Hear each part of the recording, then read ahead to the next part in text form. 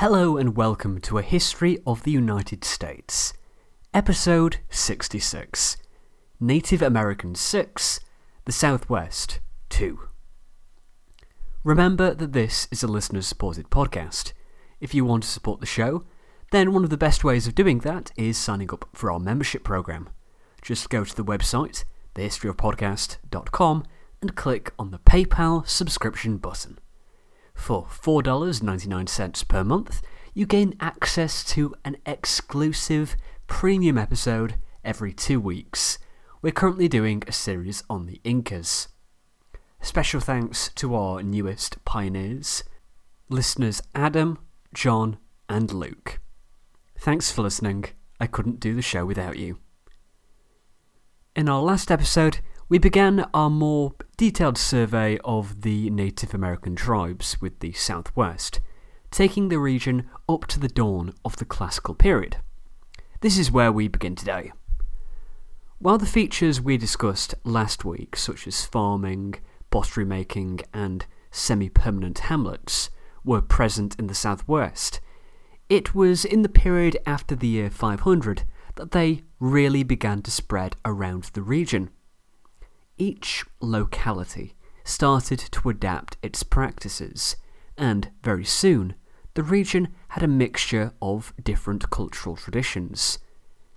This would have had very important effects on the societies we are talking about.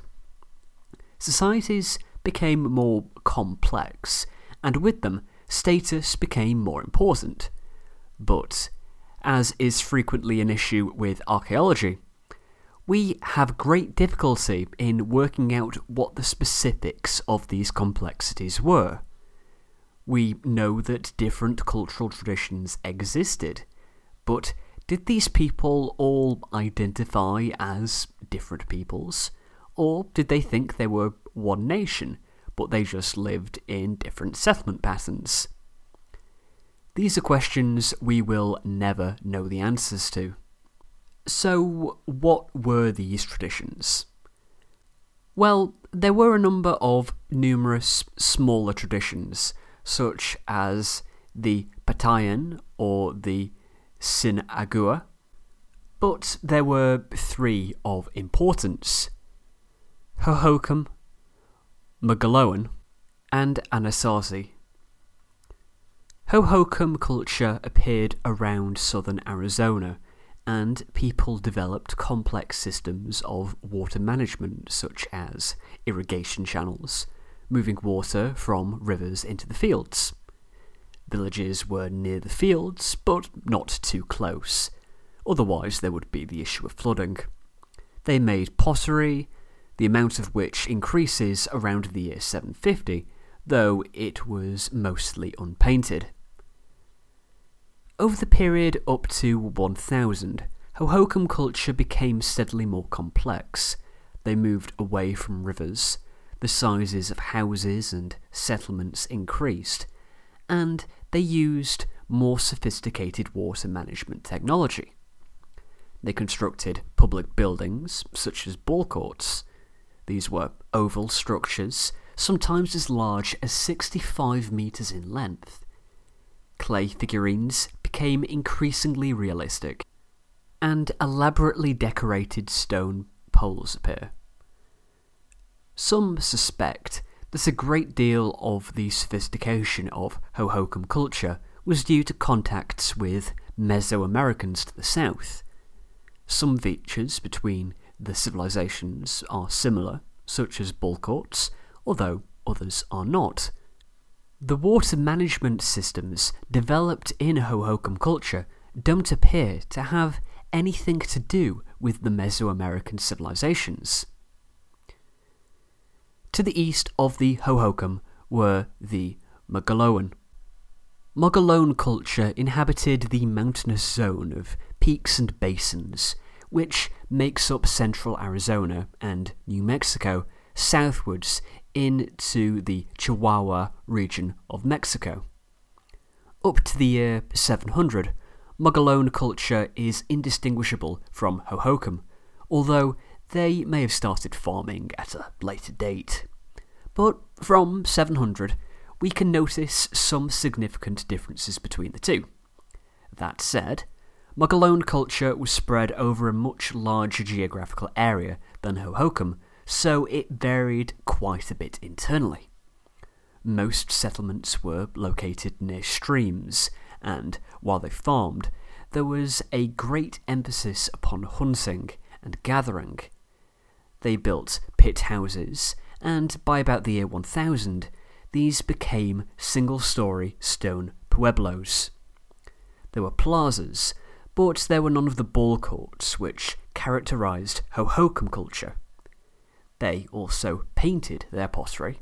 Red, or red and brown, was common initially, but by the year 1000 this had become black and white. While more colourful, it was also a smaller industry, and it never reached the levels of the Hohokam culture until around the time of European contact. Further north of the Hohokam and the Mogollon were the Anasazi. They lived on the southern Rockies and the Colorado Plateaus. The Anasazi were viewed as ancestors to the modern Pueblo tribes. They had a similar method of survival to the Mogollon, and it is thought they began to produce pottery at a later date than the Hohokam and the Mogollon. Their pottery style was black on grey, and they traded. They were also late to adopt pit houses, which were sub-rectangular and had their interior space divided by walls. An Anasazi settlement consisted of around 12 units, each of which with a pit house and several above-ground rooms. It must be noted that there was also a smaller settlement pattern of only 1 or 2 units.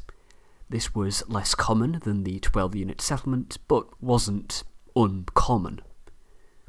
So, by 900, there are several key features that were common to all the various tribes of the southwest.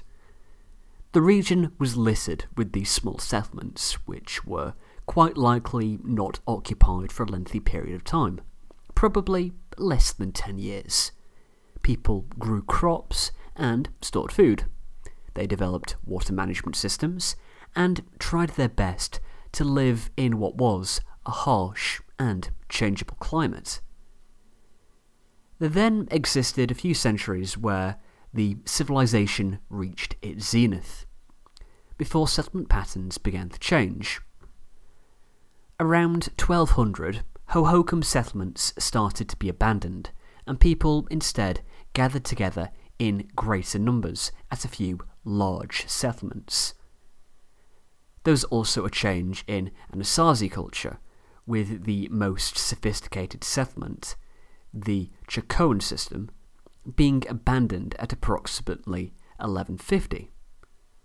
The north was more stable, but settlement started to be abandoned there by 1300 as people moved southwards.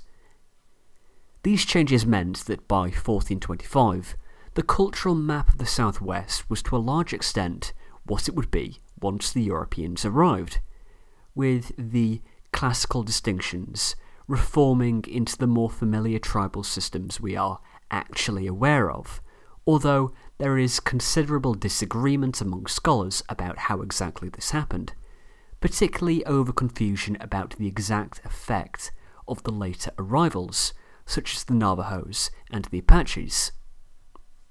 As to what exactly these post-classical cultures were, here is a few words from what has become my go-to, Indigenous Farmers by Cordell and Smith in the Cambridge History of the Native Peoples of the Americas.